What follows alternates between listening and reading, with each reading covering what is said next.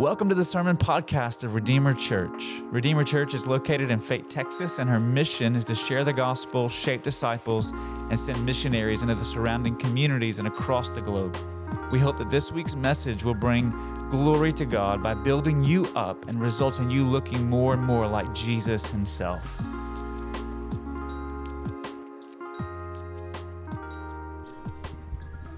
Good morning, Redeemer Church. If you're new or visiting with us, I'm Matt. I know most of you. I'm one of the elders here. Every year, about this time, October, just a couple weeks, it happened a couple weeks ago, my Facebook said, "You have new memories from today." So I always click and look at them, usually to delete something that was embarrassing from a long time ago. But in this case, from 2018, this picture always comes up, and I love to see it every year. And every year it changes, too. Craig, wave your hand right there. See what that man is right there? That row that he's sitting in was the last row in this church when Abby and I first started coming. And it wasn't full. Those rows in front of it were not full. It was scattered with just a few people here and there. And every year, it seems like we have to add another row and another row and another row and another row. And so this morning for our time in corporate prayer, we're going to reflect on what the Lord has done in our church here. But more specifically, it has been 2 years since we started the Next 5 initiative here at Redeemer Church. Most of you already know exactly what that is, how it came to be, and how it got started. But there are also some of you who weren't here for that. And so you've come into Redeemer Church. The Lord has brought you here. I see you serving here. You are our family now. But we want to make sure that you know what we're doing. Because it's really easy when you hear something like campaign or initiative or Next 5. We're just raising money for a building, right? We just want to have a place of our own with paint on the wall that's the color we like, that aren't little kids running around in all week. That's not what it's about. And so we're going to take a minute here. We're going to watch about a 5-minute video that Shannon recorded over 2 years ago to lead us into this season of what we're calling the Next 5, what the Lord has for us in these next 5 years back then, to remind us, those of us who were here, of what we're doing, why we're doing this. What is our vision? What is our purpose? What is the Lord calling us to that led us to start this, to try to achieve these goals? But also, for those of you who are new, so that you can hear what we're doing. And let's watch this video together now, and then I'll come back up. We'll talk about a few more things, and then we're going to pray. We're going to pray together for the Next 5, but more importantly, we're going to pray for our church, for Redeemer Church, and to pray that our vision would be renewed and that we would have a focus on the gospel and seeing it go out into our community. So let's go ahead and watch this video.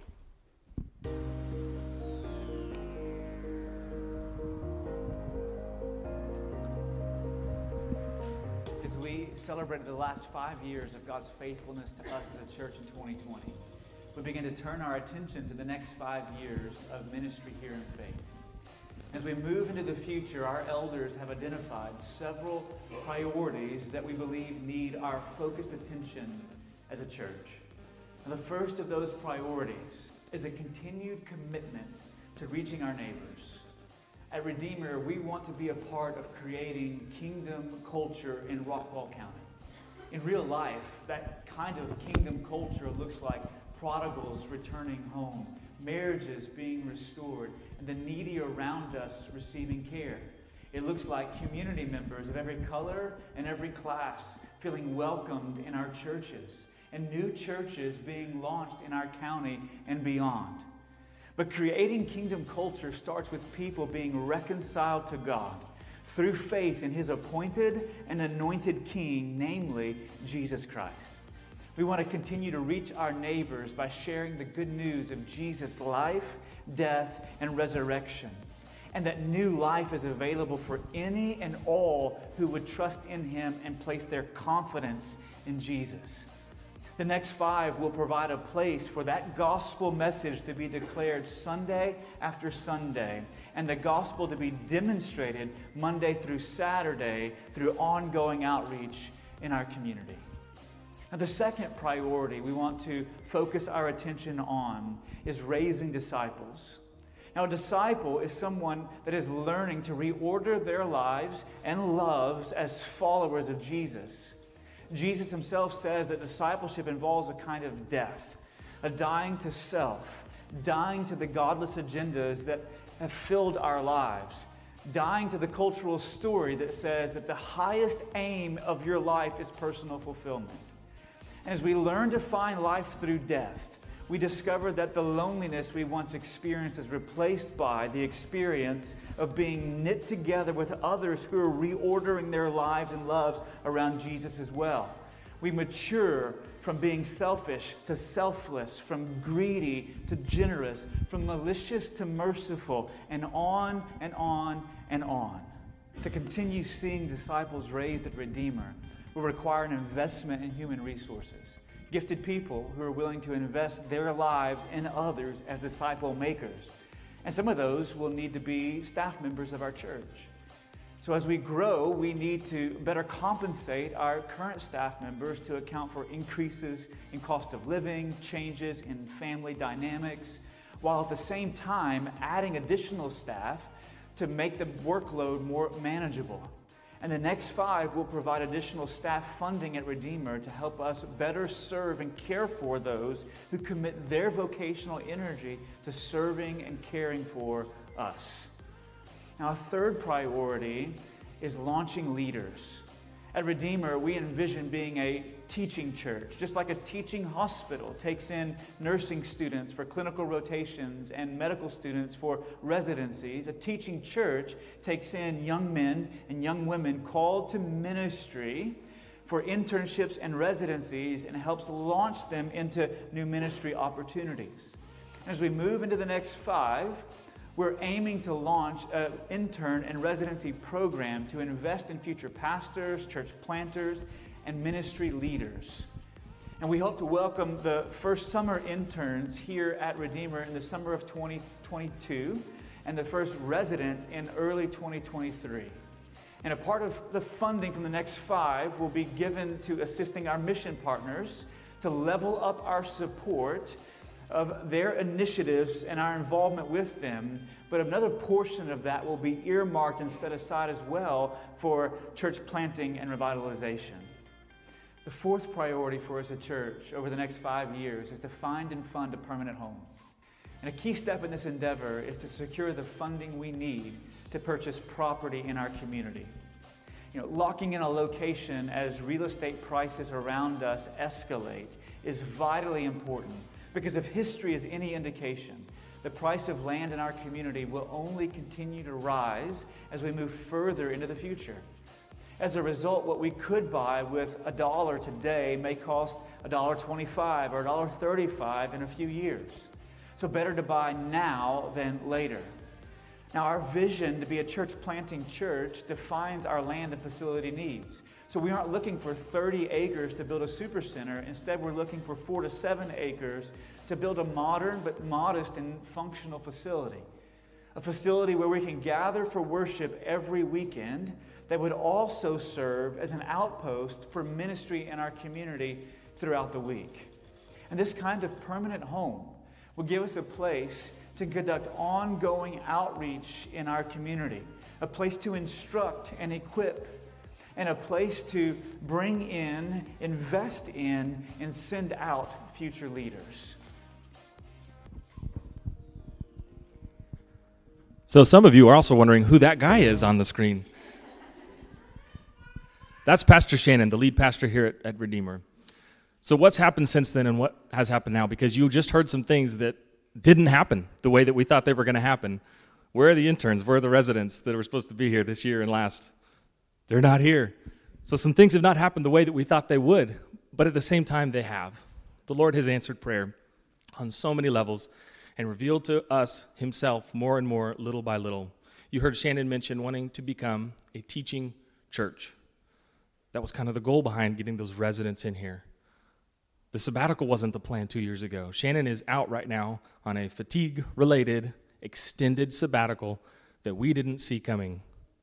But he raised up a team of teachers, of preachers from within, who you have heard preach week after week after week now, faithfully. We are a teaching church now. Not exactly how we saw it happening, but it has become. Also, we've seen attacks from the enemy in many ways. The sabbatical being one of them. We didn't see that coming. And now Shannon is out, and he'll be back January 1st. And so what the enemy meant for our destruction, for our evil, and for our failure in the next 5 initiative, he has turned for our good. We have more competent leaders now, faithfully serving more regularly, teaching you and leading you. Also, if you turn to page 16 in this book, you'll see some numbers there. Some numbers that aren't the case. I saw a video earlier this week. I was telling Abby about a guy found a receipt from 2018, a grocery store, just a shopping trip, and it was $80 and something cents. He thought, I'm going to go and I'm going to buy those exact same things today and see how much it actually costs today, because we hear 11% inflation, 14% inflation. We all know things cost a little bit more now. But he went and took that $80 receipt and bought line for line, item for item, the exact same things, and it was over $190 at his grocery store just 5 years later. And so when you look at page 16, there's a projection down there for a total cost of $3.5 million. Because inflation, because things have gone up, we're looking at more than $4.5 million now to accomplish that specific goal. And so we're trusting now that just like the Lord has brought us to the place of being a teaching team as we wanted to be in 22-23, that he will continue to provide in ways that we don't yet see, and that we will trust in him. So we ask for you to pray for us in that. Now, because we're at a 2-year point here, we wanted to bring this to the front of your mind to celebrate what the Lord has done, but also to recommit to what we're still trying to accomplish. And so for some of you in here, if you want to commit going forward and you haven't yet, please do so. In those books are also some cards where you can put your name down, put a number down. Whatever that number is for you, we don't care. That's between you and the Lord. We just ask that you join with us, partner with us, give on a regular basis, give a one-time gift. Or some of you want to increase your commitment. Maybe the Lord has given you a raise at work or a bonus or something, or you've come into more money and inflation isn't hitting you like it is other people. Maybe you can give more. Consider doing that. Or if you want to maintain your current commitment, fill out a card and drop it in and put recommitting. This is just a reaffirmation of what I'm already doing. Or if you want to give a one-time gift just to celebrate this 2-year anniversary of the Next 5 with us, please do so. There's a little treasure chest in the box back there that you can drop those cards in. You could drop a check in, you could drop some cash in, whatever you feel like. There's also a QR code that you can give online. Next steps, a master plan. Our Next 5 team, a team of volunteers, a lot of you sitting in this room, led by Craig, are going to start looking seriously at putting a master plan. Oh, I should say, we bought land. Hey, praise God, we bought land in the last 2 years. Hey. I almost left that out. Another answer to prayer. If you don't know the story about the land, we found a piece of land. We loved it. It was expensive. We ended up asking if they would sell it to us at a lower price and then donate a few acres as a charitable gift. And they said yes. Praise God. He provided that for us. And so just down the road, if you keep driving on 66 towards Roy City, on the right side of the road, you'll see a sign that says Future Home of Redeemer Church. Those are the 4 to 7 acres that Shannon talked about that we want to build on. But it is so much more expensive now to build that we just are trusting the Lord to get us to that next step. And that next step is the Next 5 team, meeting with golf companies, our contractor, and our consultants to put together a master plan, seeing what utilities need to be brought onto the property, how much that's going to cost. Maybe putting an office building on the property to start, a place for our staff to meet and work and labor, and then grow from there. It's going to have to be bite-sized, one step at a time. Unless somebody here has a couple million. Yeah, I don't know. I don't want to rule anything out. Anyway, and then on top of that action item, something that you could do to help is in the spring, we're going to organize a cleanup day where we just go out to the land and we clean it up. There's all kinds of shrubbery, trees, and trash that people have dumped out there because it's easy access to 66. The new master loop that's coming through, that's another answer to prayer. There's a new master loop, if you didn't know, coming through the area. It's a lot like the Georgia Bush Turnpike that's going to cut right through between Roy City and Fate. We found out just a few weeks after we bought the land, and it looked like it was going to maybe cut through our land that we just bought. Well, praise God, the route that they've down-selected now is a half mile away. There'll be an on-ramp from 66, so actually our property value is probably going to be way better than it was when we bought it because of this new access and this new road. Answer to prayer. Anyway, so come out in the spring when you get that date from us and help us clean the land. Let's just be on the land. Let's work it together, pray over it, and pray for the future. So take those cards, consider it, talk with your spouse if you need to. Drop the commitment card in the box in the back this week or next. If you need to talk about it, pray about it, please take your time. but we're inviting you to join us. Come up on the on-ramp to this interstate that we're traveling on towards being a gospel outpost here in Rockwall, Fate, and Royce City, as we seek to be a church that plants other churches in this community. All right, let's pray. Jesus, I thank you for this church. I thank you for the 5 rows of chairs that became 8, that became 10, that became conversations about maybe adding a second service if we need to. I thank you for the growth that we've seen. I thank you for sustaining us through COVID, as many churches were closing their doors around us. I pray, God, for the Next 5 initiative, and I pray that you would be the focal point of that.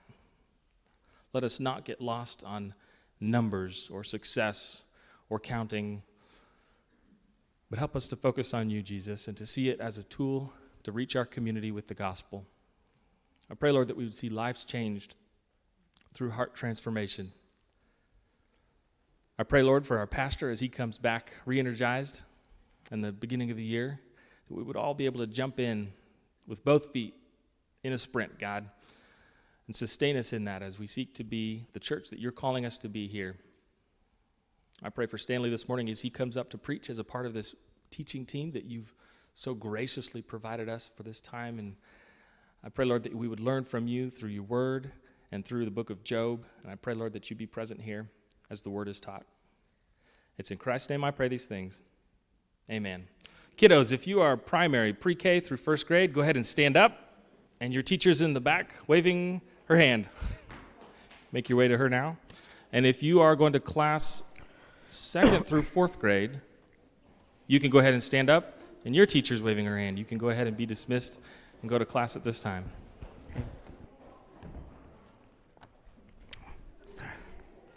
Thanks, Matt.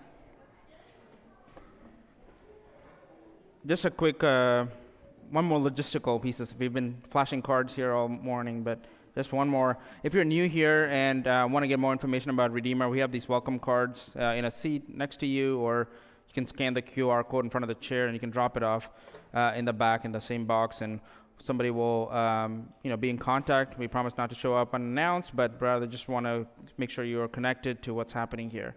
On the back side is also a place for prayer requests. So if there's anything we can pray with you or for you, we'd be more than happy to do that. We, as the elders gather, we share it across with our prayer team, but also with the elders as requests come in to make sure that they are prayed for. So please feel free to add any prayer requests that you have that's on your mind, any burdens that we can pray with you, and drop it in the card, and we'll be more than happy to do that. Before we jump in, as I was kind of reflecting on, Matt, we were preparing for this anniversary giving time and kind of celebrating what is it that God's done. Thankfully we didn't plan this, but Lindsay and I have been attending Redeemer since we've moved to this location, and I want to say I've served as an elder pretty much, I think 8 out of the 9 years we've been here in different capacities, and I've been on the finance team for some portion of that time. And so one thing I do get to see is all of the back end and the decisions and the prayers that kind of go into it. Some of you are new and probably have not been privy to a lot of it, but if I were to stand here and just recount all the ways that God's been faithful in the life of this church, it's just mind-blowing. We've spent, we have finance meetings every quarter, and every year it's like, okay, what should the budget be? What is this like? This is what we need to be a church here in Fate. This is what we need to be, do ministry here.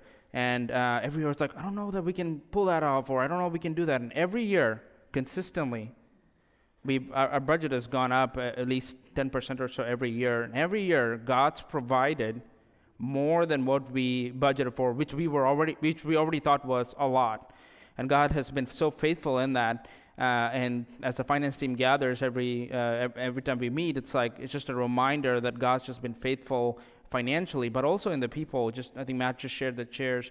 I want to say, I think 2017 going to 2018, we were like, I think we may have to close the church because I don't think we had transitioned from Sabine Creek to here, and Not a lot of people wanted that. They wanted to be in a country church, and it was not where the elders felt like they needed to be, and so we moved here, and because I think, like Shannon puts it, we wanted to be in a place where there were more people per square mile than cows per square mile, and so we found ourselves here at Redeemer, here in Highview, which Matt, the owner of this place, graciously built this daycare with the idea of renting it to a church on the weekends. And so as we were moving, this building shows up. He basically built it the year that we were looking to move. We were thinking about moving in the summer. By December, this building was up, where we got to pray around this building and kind of see what God was doing here. So I just want to mention that as you think about and reflecting on God's faithfulness here and how God's been working and all the new faces that God's brought here. And I just can't, it'll take my whole sermon time, so I'm just going to move on. But I want to just reflect on that and thank God for the work that He's doing here. So I'm grateful for all the ways that I see a lot of faces here that have invested and put in your time and energy and money. And I just want to say from the bottom of my heart that I'm grateful as part of the elder team of how each of you have served and contributed to Redeemer here. All right. So that was the upbeat part of the sermon. We actually are going to be looking at the book of Job this morning. And so we've, by the way, for those that don't know, my name is Stanley. I serve as an elder here. I don't know if I introduced myself, but I serve as an elder here. And so this morning we've been in this series called Indestructible, where we're looking at this theme of hope through the Bible. And we've been tracing this theme of hope through the Old Testament so far. We will kind of keep going. But we've started in Genesis, and we've been tracing this theme through the different books of the Bible. And today we find ourselves in the book of Job. If you've missed any portion of the series, you can go back to our website, and all of the sermons are up there if you want to catch up. And I would encourage you to do so if you have missed any portion of it. And so, like I said, we're going to be in the book of Job, so you can go ahead and turn there. We're actually going to do an overview of Job, and Job is about 42 chapters, so I'm not going to be able to read obviously all of Job. I'm going to read portions of it. Some of it will be on the screen that I want you guys to follow through, but if you guys can keep your fingers on your Bibles and the book of Job, I'll kind of lead you as we look at the different passages that I want to focus on this morning. All right, now, if you're familiar with or been around church and familiar with your Bible, Job and hope are not the kinds of things you would think go together in the same sentence. You would often think there are like opposite ends of the spectrum, isn't it? Right, hope, the definition we've been working with is hope is this anticipation of goodness, or this expectation that God is going to be good to us. And Job is very much the opposite story. Job has very little hope if you were to just read it on the surface level. But this morning I just want to kind of, as I share what I feel like God's put on my heart, I hope to show you that even in a book like Job, where we learn about a righteous man who suffers unimaginable tragedy, experiences deep pain, experiences severe loss, even in that story we can see and learn about hope. And I think because I believe Job can teach us how we as people can learn to be hopeful even in the middle of suffering like Job experiences. And so part of the challenge, though, as we look at the book of Job, and if you know even a quick summary of it, there's a paradox that bothers us. It rubs us the wrong way. And that's the paradox is goes something like this. It's when a bad person suffers, it makes sense. When a good person is rewarded, it makes sense, right? Because why? God rewards good people and punishes bad people, or something to that effect, right? That makes sense. But what happens when you have somebody like Job, who is described as the most righteous man in all of the East? So this is how the narrator of the book of Job describes him, but this is also how God describes him. He describes him as a blameless and upright man. Actually 2 times in the first few chapters. So if there was ever a person that didn't deserve to be punished or to suffer, it would have been Job. And essentially, it is this complete innocence and blamelessness that bothers us because his suffering is so incomprehensible to him and to us as we read the book. So I was kind of preparing and thinking about Job. meditating on like kind of what direction I want to take it, and kind of thinking about this topic of suffering and what does it look like to have hope in suffering. I asked my wife to see if she had any ideas, like, hey, what do you think about suffering? Okay, and she says, well, be married to Stanley John. Yeah, y'all pray for her, for God to open her eyes. But she was joking. I think. But I clarify the question. It's like, what does it mean what do you think about Job and his suffering? The book of Job. And I think she described a portrayal of the book that I think a lot of us share. And that goes something like, it feels like God is gambling with the lives of his people. It feels cruel. It doesn't make sense. Now, we trust that God is good and he's sovereign, so maybe he's going to work it all out, but it feels very uncomfortable as we read the book. I feel like Job takes all of our preconceived notions of how God works, who God is, and just chucks it out the window, right? It kind of punches us in the gut as we think about how it portrays God and how God interacts with his people, specifically Job in this story. And so God's conversation in the early chapters with the accuser gives us the impression that God doesn't have a rhyme or reason of why he does things. He seems to be haphazard, random. He's kind of just gambling with the lives of his people, like I mentioned.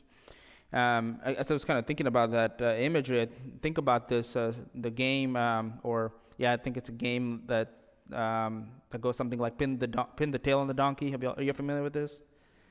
No? Nobody's seen this? Oh, okay. I was getting worried here for a second. But basically, game goes like you have a tail that you have to pin on a donkey, a picture of a donkey that's on the wall. And so the person that has to do it is blindfolded, spun around a couple of times, and they are sent to do this task. And obviously, as you know, the tail doesn't end up where the tail should be. It's on the head or on the tail, on the leg or on the back, and not where it's supposed to be, or miles apart from where the donkey is. And sometimes it feels like this is how God picks the people who he wants to test. Essentially, somebody brings up Job, and God's like, yeah, sure, why not? Why not Job? But I think some of these paradoxes or challenges is what makes Job difficult for us to read. And so we prefer to just read the first few stories or read a summary and go to the Psalms, because Psalms, that makes more sense, But part of going through the Bible like we are is we landed on Job and we have to deal with Job, and so this is what we're going to do this morning. So hopefully this morning, as we wrestle with it a little bit, we can see what God has to say to us from this book.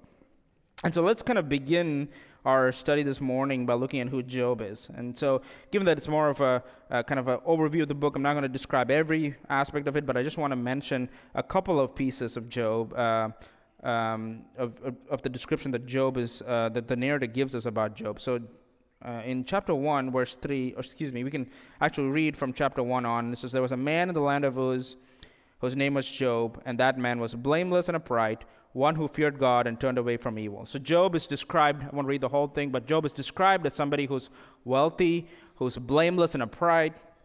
He is somebody who's described as fearing God. He's blessed with a large family and is wealthy. He's well known, like you see in verse 3. He says, in verse 3, the latter half of verse 3 says that this man, describing Job, was the greatest of all the people of the East.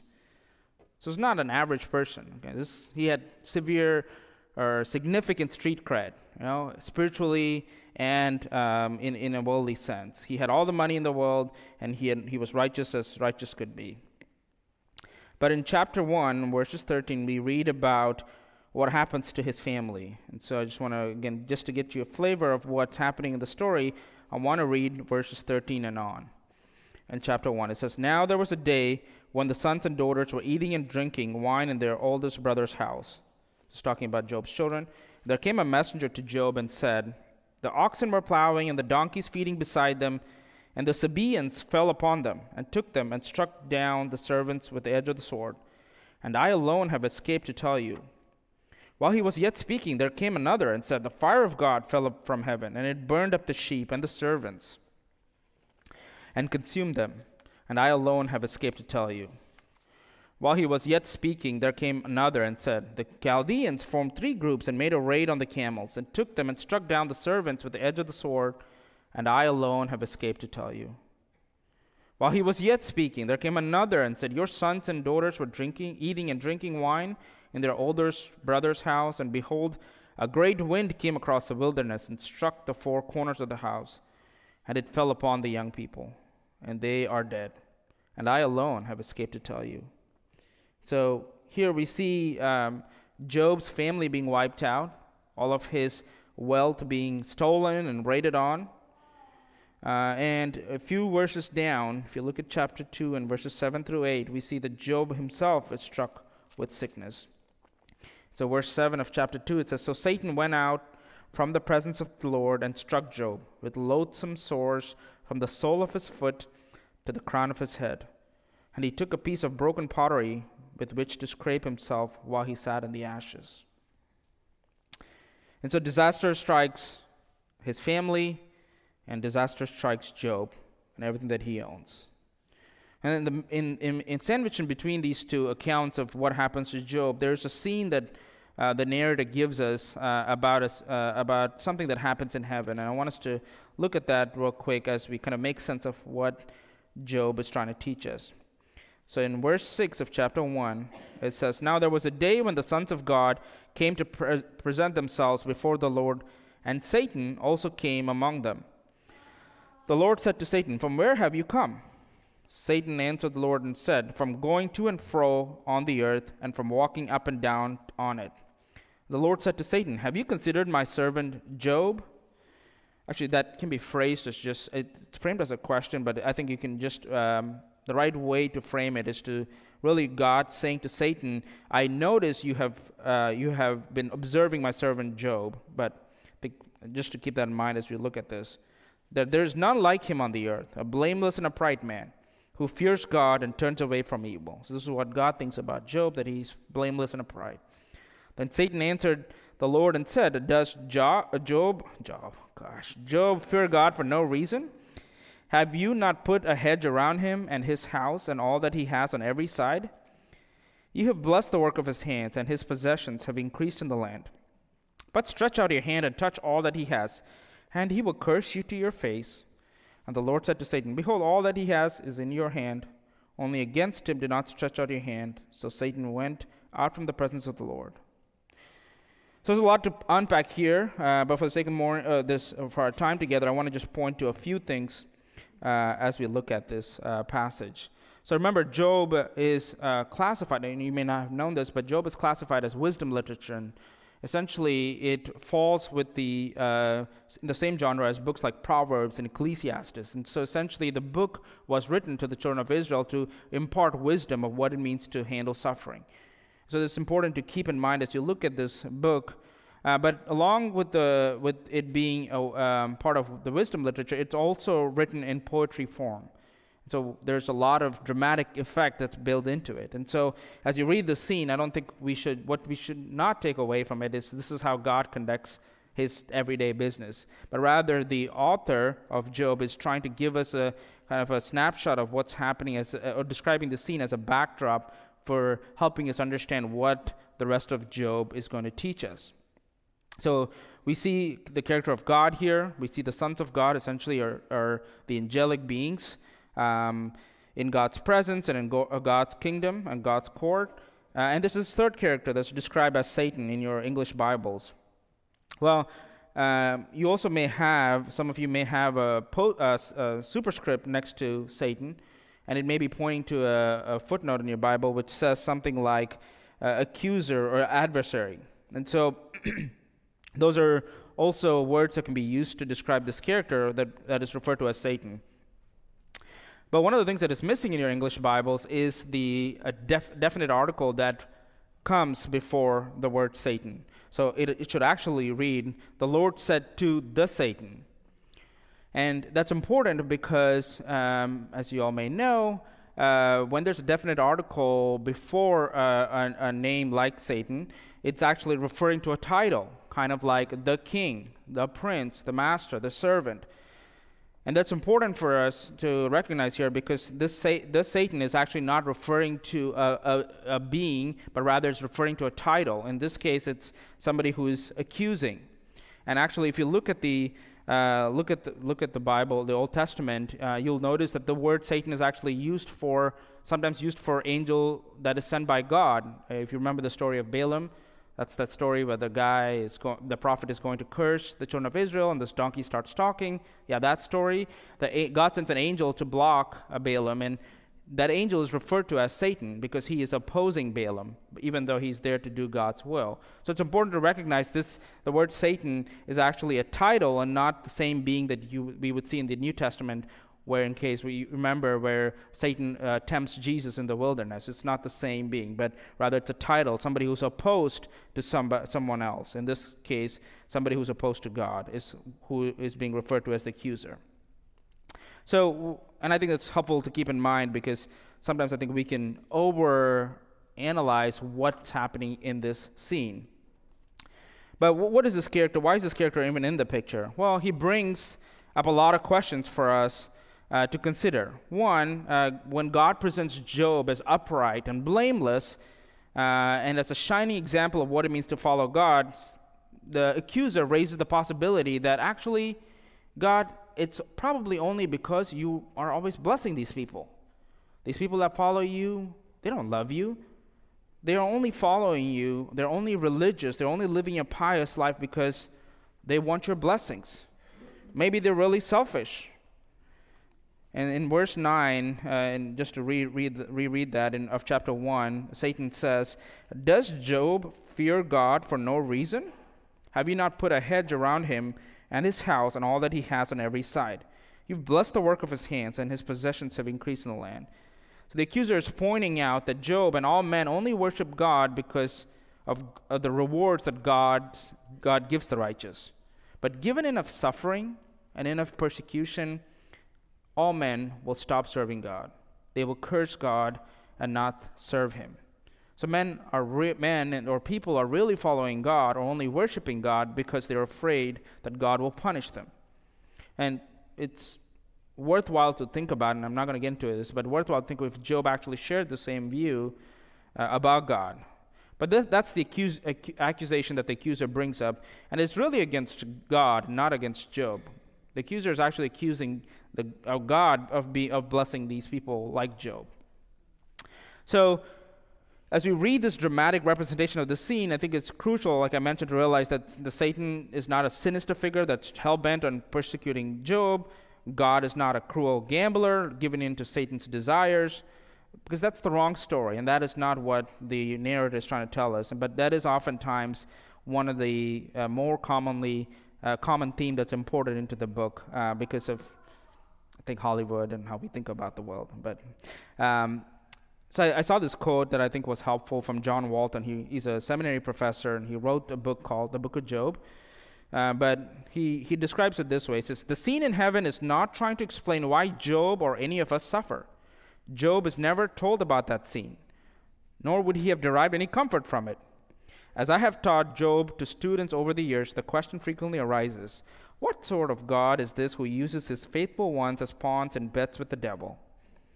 I would suggest that this question is based on a fundamental misunderstanding of the prologue, which is the introduction to Job.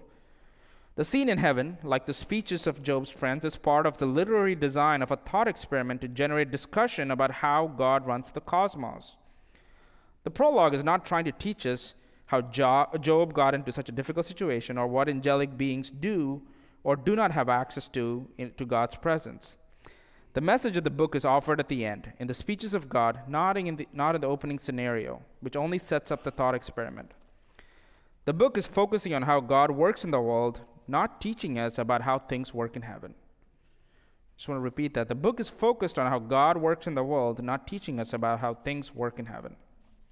So keeping this in mind and keeping that as the backdrop, let's explore some of the other themes that show up in Job, some of the other characters that show up in Job. One of the first ones that I want to focus on is his friends that show up. I don't have these verses up there, but if you read chapter 2 and verse 11, it says, "Now when Job's 3 friends heard of all this evil that had come upon him, they came each from his own place. Eliphaz the Temanite, Bildad the Shuhite, and Zophar the Naamathite. They made an appointment together to come to show him sympathy and comfort him. And when they saw him from a distance, they did not recognize him. And they raised their voices and wept. They tore their robes and sprinkled dust on their heads toward heaven. And they sat with him on the ground 7 days and 7 nights, and no one spoke a word to him, for they saw that his suffering was very great. And this kind of brings me to our first point this morning, and that is that God does not fit neatly into our theological boxes. God does not fit neatly in our theological boxes. So when suffering comes, one of our first responses oftentimes is to try and figure out why this has happened. And this is what Job's friends try to do. They sit quietly for 7 days, but then Job starts talking or venting to them, and they start responding. And so in chapter 4, all the way through chapter 37, which is the bulk of the book, it's really the conversations that happen between Job and his friends. And this section is full of dense Hebrew poetry, and so it's not the most fun read, but it kind of contains these conversations that are happening between Job and his friends. And it paints actually a picture for us as readers to see how Job's friends try to figure out what's happened to Job. They want to explain why Job is suffering. Isn't that oftentimes what we want to do? The friends are not quite able to figure out why he's suffering. It's a mystery. They know he's upright. They know he's blameless. So this mystery is making them uncomfortable, and they jump to conclusions about its source. And that's what the section in chapters 4 all the way through 37 capture. So for some 24-odd chapters, Job is responding to his friends, cranking out arguments. They have debates with him. He's responding. They go back and forth, all three friends, back, forth, back and forth, back and forth.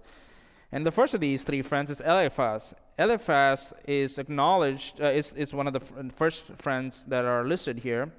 And if you look at chapter 4, verses 3 to 8, and I want to read all of it, but in the first section of chapter 4, Eliphaz says, Job, I know you're blameless. You've helped a lot of people. You've been a source of strength to them. But then he turns and puts the blame of Job's suffering squarely on Job himself. In verses 7 and 8, he says, remember, he says, or think now, who that was innocent ever perished? Or where were the upright cut off? As I have seen, those who plow iniquity and sow trouble reap the same. And so Job's friend here says, upright and right people, they don't sow trouble. You're reaping a lot of trouble. So that must mean that you're not upright. And so after Eliphaz goes, Bildad and Zophar, the other friends, kind of jump in, bring their own accusation. And according to their understanding of God, probably much like ours, God sends disaster only to the wicked. And God rewards the upright and sends a disaster to the wicked. So for them, Job's suffering was a sign that Job was wicked and not actually upright. If you were to actually try and summarize their theology or read the commentaries, their theology is described as retributive justice. Retributive justice. And so it basically goes, you sin, God punishes you. You sin, God punishes you. You do good things, God rewards you. Simple, straightforward. But that's where the story turns, because the story sets up a question for us as readers to evaluate if the friends are actually right. Is this how God functions?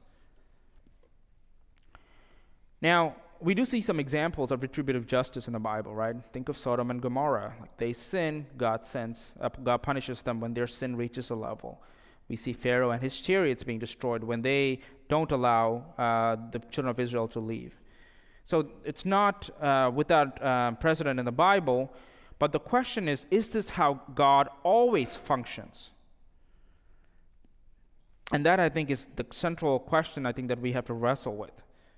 And the answer, I think, through the story of Job is that God does not always function on the principle of retributive justice. His ways are much higher, more complex than we can fathom. He runs the world not according to our wisdom, but according to his wisdom. And that is a mistake that the friends of Job make. They had a formula for God. They had a box and some theology, and they were trying to fit God in that box. And in the process of trying to fit God, they harassed Job by accusing him of sins he did not commit. They accused him of hiding sin. They accused him of lying to them. And Job, in the middle of all of his other suffering, has to deal with this from his friends. And the friends, probably with good intentions, are eager to figure out what is the formula to get God to stop punishing Job. Job is suffering. God must be punishing him. How do we get this to stop? So it's just back and forth, like I mentioned. It's quite tiring. Reading through the middle parts of Job is kind of a slog. I find myself thinking, why can't these guys just be quiet? Like, why is such a large portion of this book dedicated to this? But I think as you kind of read through it, you find out the emptiness in all of the arguments, and you find out that there is no resolution to any of their questions as they kind of walk through this, because Job continues to maintain his innocence. I was like, nope, I didn't do that. Nope, I didn't do that. No, I don't have sin in my tent. No, I'm not hiding anything. But Job and Job's friends, again, don't want to hear any of that, because in their box, that's not how God works. So we probably have a box like that too, believe it or not. And in this box, we have everything that we believe about God and how God works. Some of it we have inherited from our parents, our families, life experiences. It's all been jumbled up in there, some from our Bible studies, some reading our own Bibles. And some of what we know is right, because it comes from the Bible. But probably most of what we know is probably incomplete or flat out wrong. And that is an uncomfortable thought. Because of our simple minds and our need to control, we like neat answers. We want simple formulas. But it turns out that there are no formulas to figure God out, because he does not fit in our theological boxes. He works on his own timing, based on his own reasons, in his own wisdom. I think it's fruitful for us as believers to kind of evaluate, do we fit into, are we like Job's friends? I think it would be foolish to imagine that we're not. I mean, it's the reason why there's all these chapters dedicated to these friends. I think well-intentioned Christians oftentimes give pious-sounding answers to suffering, right? And you've probably been on the receiving end or probably on the giving end, like I know I have been, right? Well-intentioned friends or family trying to comfort you in the middle of tragedy, right? And just like Job's friends, they probably say something like, it's all for the best. It's part of God's plan. God never sends people any more adversity that they can handle. Or if you had more faith, this would not have happened. I've heard all of that in different settings. I think if I could suggest something, I think it would be more truthful and far more helpful for our loved ones who are suffering, just to be present with them in the middle of their suffering. Just serve them in the middle of their suffering. Because oftentimes our platitudes are not only wrong, they turn out to be hurtful and oftentimes discouraging. So the book of Job, like I said, demands that we look and see if we find ourselves in the faces of Job's friends. Because we too presumably know right from wrong. We have a sense of how God works. But turns out we don't know all the ways in which God works, and in all the times and places that God works. So I think the lesson that we take away, or we should walk away, is that we must be humble and not be quick to dish out reasons for someone's suffering. And if you're honest, really, it probably doesn't have to be friends who accuse us. Chances are you accuse yourself. Most of us are ready to accuse ourselves readily. And any of us who has experienced tragedy or unexpected loss has probably wondered, what have I done to deserve this? Why me? Why my family? And it's natural to wonder that. But I do think it's worthwhile to examine our lives before God. It's just part of being a believer. I don't think we should be quick to blame God or ourselves for the tragedies we experience, because oftentimes that's just part of living in a fallen world. We don't have simple answers, but what we do have is we have a God that we can trust in the middle of the suffering. And this is what we see Job doing. Because God's wisdom, goodness, and justice often transcend our assumptions and our sense of fairness, and they go beyond our limitations like our reasoning. And this is what I think Job does here, and brings me to my next point, which is Job finds hope in God's wisdom. Job finds hope in God's wisdom. So as you can imagine, Job, after experiencing all this loss and these tragedies, and listening to his friends accuse him, right? They just continue to get hostile and accusatory as the chapters go by. He's a train wreck. He's lost his family, he's lost his friends, and he has to listen to his friends. He feels abandoned by God and his friends. And after all this back and forth with his friends, he stops responding to them. He's like, I'm done with y'all. And he just decides, I'm just going to go talk to God directly. And so he takes his case up directly with God. Because at this point, Job recognizes something. Now we're in chapter 28, if you're keeping track, kind of going through the book. Job recognizes that actually God is his only hope. He understands, or he's starting to pick up, that God's wisdom is beyond his understanding. And for him to move forward, he needs to trust God's wisdom, because man's wisdom, in all of its splendor, and he describes the splendor somewhat in chapter 28, but he says that falls severely short of God's infinite wisdom. And we see this transformation in chapter 28, like I mentioned. So if we read or look at Job 28, let's just look at a few verses from chapter 28. It's the speech that Job gives describing God's wisdom. He spends the first half describing man's wisdom, but he spends verse 20 and below describing God's wisdom. And I think if you're looking for the key to understanding Job's wisdom, the book of Job, I think chapter 28 is a critical piece. Like I mentioned, it is part of the wisdom literature. And so here we see in kind of the center of the book, the chapter on God's wisdom. And so you actually sense a shift in the tone as Job starts to realize that God's wisdom is where he will find hope. So let's look at verse 20 in chapter 28. And it says, "From where then does wisdom come? And where is the place of understanding?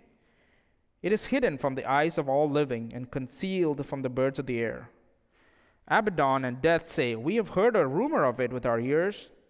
God understands the way to it, and he knows its place. For he looks to the ends of the earth and sees everything under the heavens. When he gave to the wind its weight and apportioned the waters by measure, when he made a decree for the rain and a way for the lightning of the thunder, then he saw it and declared it. He established it and searched it out. And he said to man, behold, the fear of the Lord, that is wisdom, and to turn away from evil is understanding." And you've probably seen that verse on a plaque, but this is where it comes from. Behold, the fear of the Lord, that is wisdom, to turn away from evil is understanding. So Job is turning and putting his hope in God's wisdom for one simple reason. As he describes here, he recognizes that God's created all this. And so probably God knows how it functions. So it's better to lean on his wisdom and trust his understanding instead of leaning on our own understanding. Now, I think it's important to recognize here that in saying that we need to trust God in the middle of our suffering, we are not we're not called to be passive. I think that's another mistake I think we probably do when we think about what it means to be a faithful believer in the middle of suffering. Oftentimes, you've probably heard this too, in Christian circles, there is this taboo about asking questions in the middle of suffering, right? Oftentimes, it's assumed that if you're asking questions of God or about God, it's offensive to God. God doesn't like that, or indicates a lack of faith, or it indicates it indicates unbelief.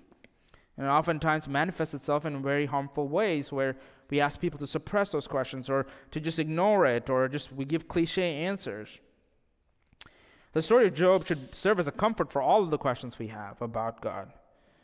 Because if you find yourself in that boat, I just want you to recognize that God himself is not surprised or upset at the questions we have. Because asking questions of God and about God is very much a human way of processing pain and suffering. An interesting caveat, if you look at, actually count through how many questions there are in the book of Job, there's about 330 questions. Yeah, somebody's counted. And so over 42 chapters, 330 questions. In comparison, if you look at the book of Psalms, right, the longest book in terms of chapters, 150 chapters, there's only about 160 questions. So you can tell, questions were part of how Job processed. And more interestingly, if you look at how many questions Job himself is asking, it's about 122 questions that Job himself asks in the book. and God asks about half of it. He asks about 61 questions.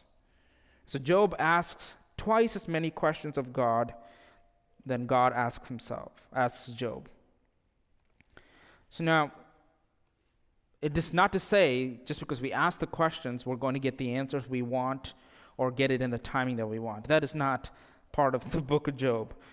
But asking questions is not a sign of unbelief, because sometimes asking questions, we figure out where we are in relation to God. It kind of gives us an opportunity to examine the theology that we live with. And so, speaking of questions, and speaking of God asking questions, in the next section of Job, God himself shows up and be like, actually, I also have some questions for you, Job. And so we, in chapter 38 through 41, we start to see God asking his questions. So we didn't look at this for the sake of time, but there's a couple of things that I want to give you guys as background as before we look at what God asks Job. So Job actually accuses God of two things. One, he says, God, you don't care enough about all the details to pay attention. You're way up there. You don't care enough to pay attention. You don't care enough to pay attention to me and my suffering. That was one of the first accusations. The second accusation that he levels against God is that God was not just. Again, retributive principle in his mind says, I'm upright, I should not be suffering. But I am suffering. Either God doesn't work on retributive principle or God is not just. And so these are the two accusations that he raises. And so God shows up and decides to answer Job by asking him a few questions, which brings us to the next point, which is God knows what he is doing. God knows what he is doing. I thought about a creative way to describe this, but I was like, I think this is it. God knows what he's doing. This is it. So in chapter 38 through 41, after suffering through all of Job's questions, his friends' speeches, God shows up in a whirlwind and starts asking Job these few questions. And God in this section is demonstrating to Job his wisdom. I wish I had more time to kind of unpack this, but the clock is running at the back, and so I have to skim for the sake of time. But I just want to point out a few things. First, God asks Job, hey, Job, and this is in chapters 38 through 41, if you want to keep track of it. But here's a sampling of what God's asking Job. It's like, hey, I laid the foundations. Were you there for that? I brought the stars out one by one. Did you see that? What about the rain? Do you know where the rain comes from? What about the storehouses of snow? What about the constellations? I brought them out and put them in their place. Did you know? Were you there when I did that? Did you direct the clouds? Do you know how they function? What about lightning? Do you know anything about that? Well, you get the point. God's asking these questions in very specific detail to Job, and Job is like, well, I know what rain is, I know what snow is, I know, what the stars are, but I actually don't know how all of those function. I mean, think about Job and his state of mind as he's describing this. And so, God is really asking us to consider the things that we take for granted. We don't worry about the sun rising. We don't worry about the stars or the moon showing up. We just expect that they would. We don't concern ourselves or worry about these things. God takes care of all that. God's paying attention to that. So if we're going through the cosmos and the heavens, then God asked Job about some questions about on earth. He says, about the lions? Do you know how they get their prey? Who feeds them? About the eagle soaring? Do you know anything about that? The mountain goats giving birth, wild donkeys, and so the list is endless. God just goes on, asking Job these questions, and Job has no answers for God. It turns out that Job knows far less than he thought he did. Job is probably familiar with these animals and have seen them, but he doesn't know how they're sustained. And God kind of ends this section by asking Job one more question. That is, hey, Job, since you think I'm not being just, why don't you take my place for one day? Why don't you come sit on this throne and run the universe for a day? Just one day. And God offers Job the opportunity to run the world in his view of justice. Says, you have a view of justice, why don't you run the world as such for one day? And here in this one day, Job can run the world and be the arbiter of justice like he wants to. Job could humble the prideful and deal with the wicked like Job pleases. And you have to read this passage because Job is not keen on any of these offers. And neither would I, to be honest. Well, in that case, God says, you should probably leave the task of justice to me. And that's how God ends that section. And so the gist of God's response to Job's accusations is of God not paying attention to his plight or God not being just. Job is just overwhelmed by all of these details that God has access to. He keeps the cosmos going. He keeps the universe going. He keeps the earth going. He keeps our life going. And so he probably has the best ability to administer justice as God sees fit. So God's world is magnificent, but it is not safe or perfect, Job recognizes. Suffering still exists, but Job is not capable of assessing if his suffering is just or not. Should he be suffering? He doesn't have the perspective or the platform that God has to make that decision. Turns out it is a lofty goal for us too. We do not have God's platform or perspective to decide if what we experience in life is just or not. We must leave that up with God and trust His wisdom and His goodness. He cares for us and for the world around us, and therefore we can put our hope and our trust in Him. So what does Job do with all of this as we kind of wrap up this morning?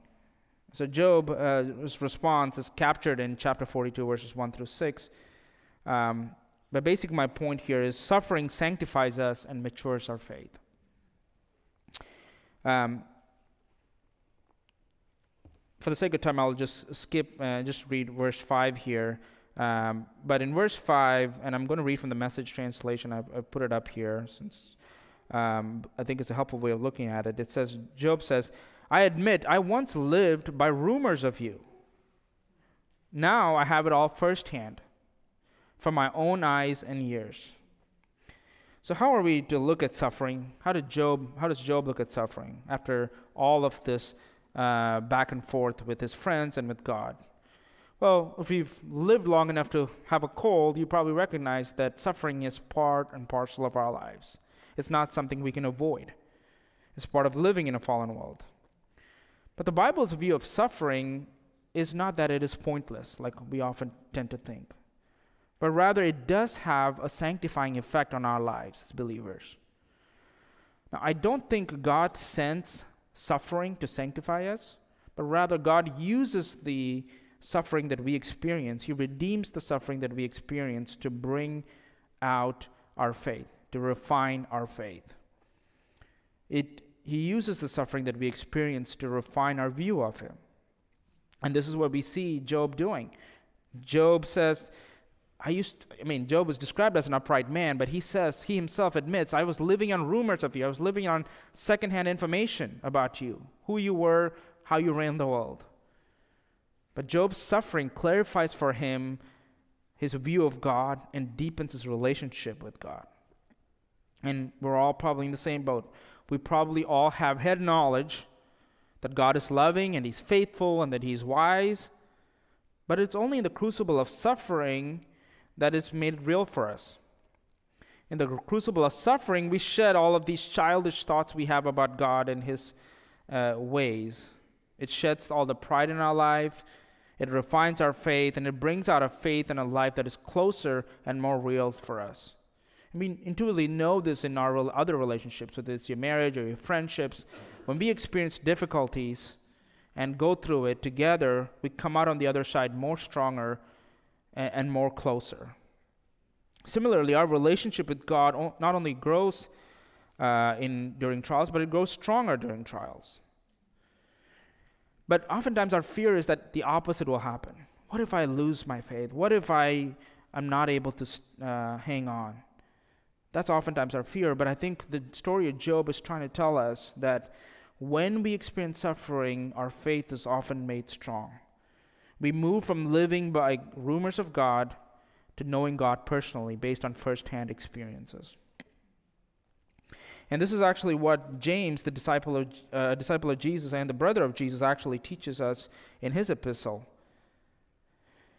In James chapter chapter 1, verses 2 and 3, I'm just going to read from the Phillips translation here. I don't think it's on the screen, but I just want to read it so you can hear it. It says, when all kinds of trials and temptations crowd into your lives, my brothers, don't resent them as intruders, but welcome them as friends. Realize that they come to test your faith and to produce in you the quality of endurance. When endurance or patience has been given full play in the details of day-to-day existence, it will make us perfect and complete, lacking in nothing. And so, James here is describing what it means to live in suffering, what it means to be persecuted. And guess who he uses as an example for us to follow? Can you guess?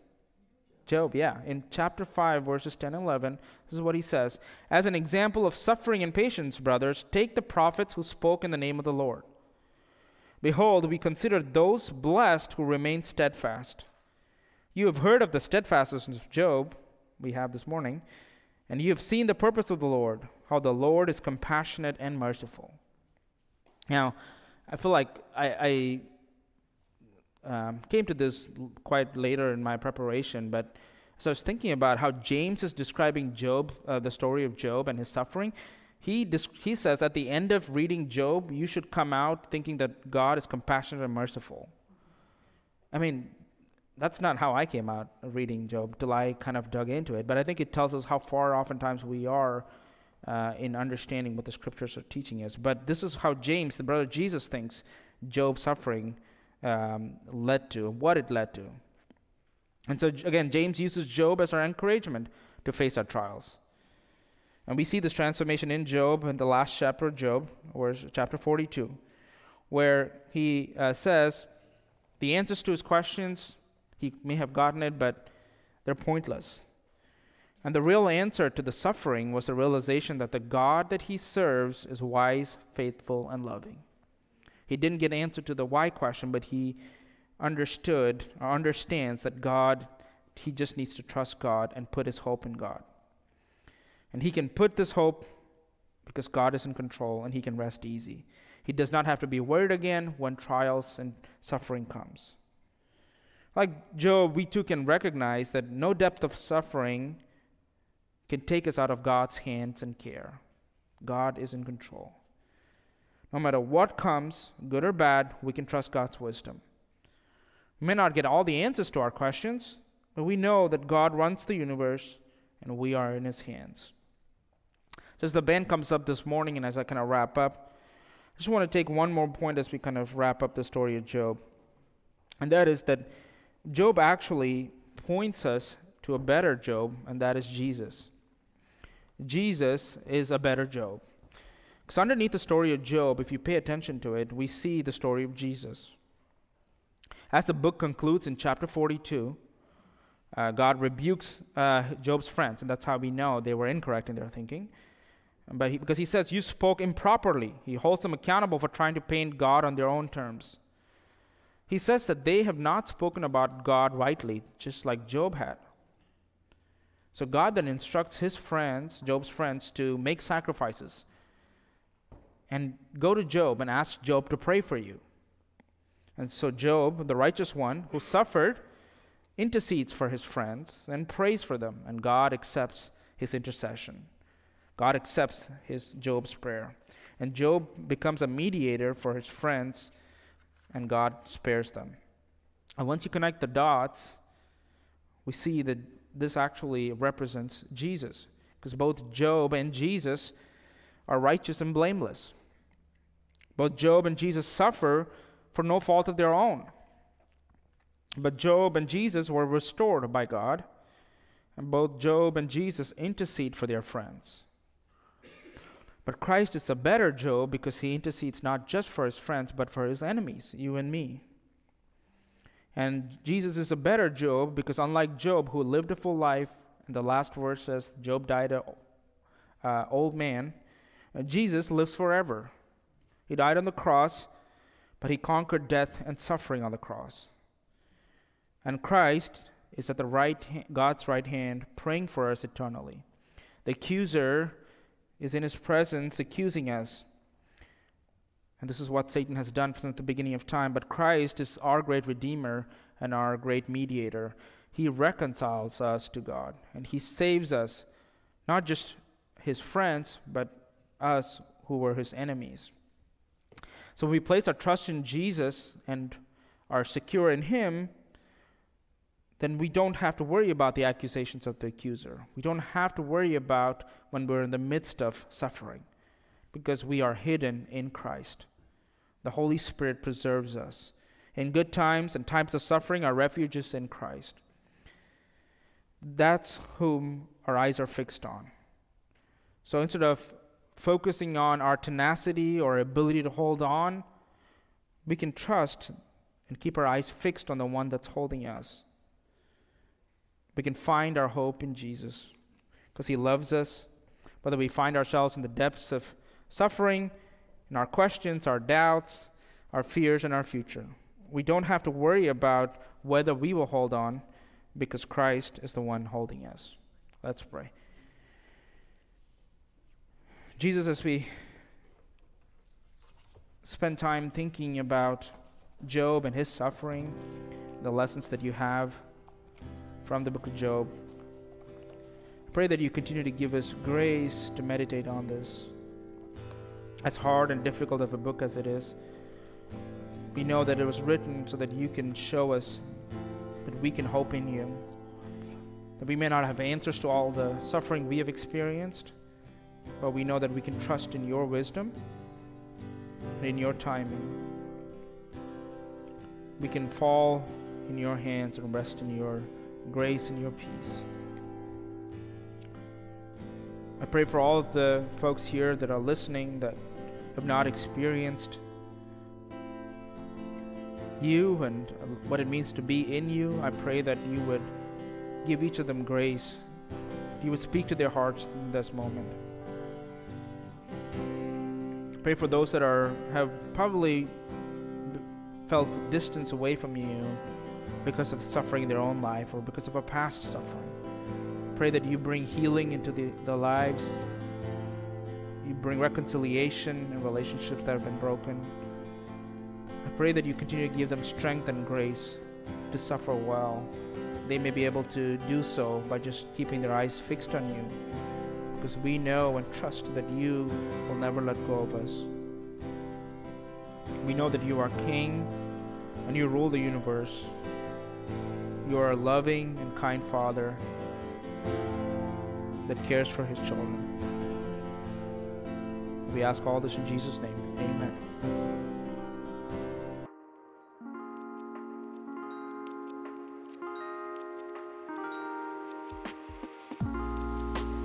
Hey, this is Pastor Shannon, and I want to thank you for tuning in today.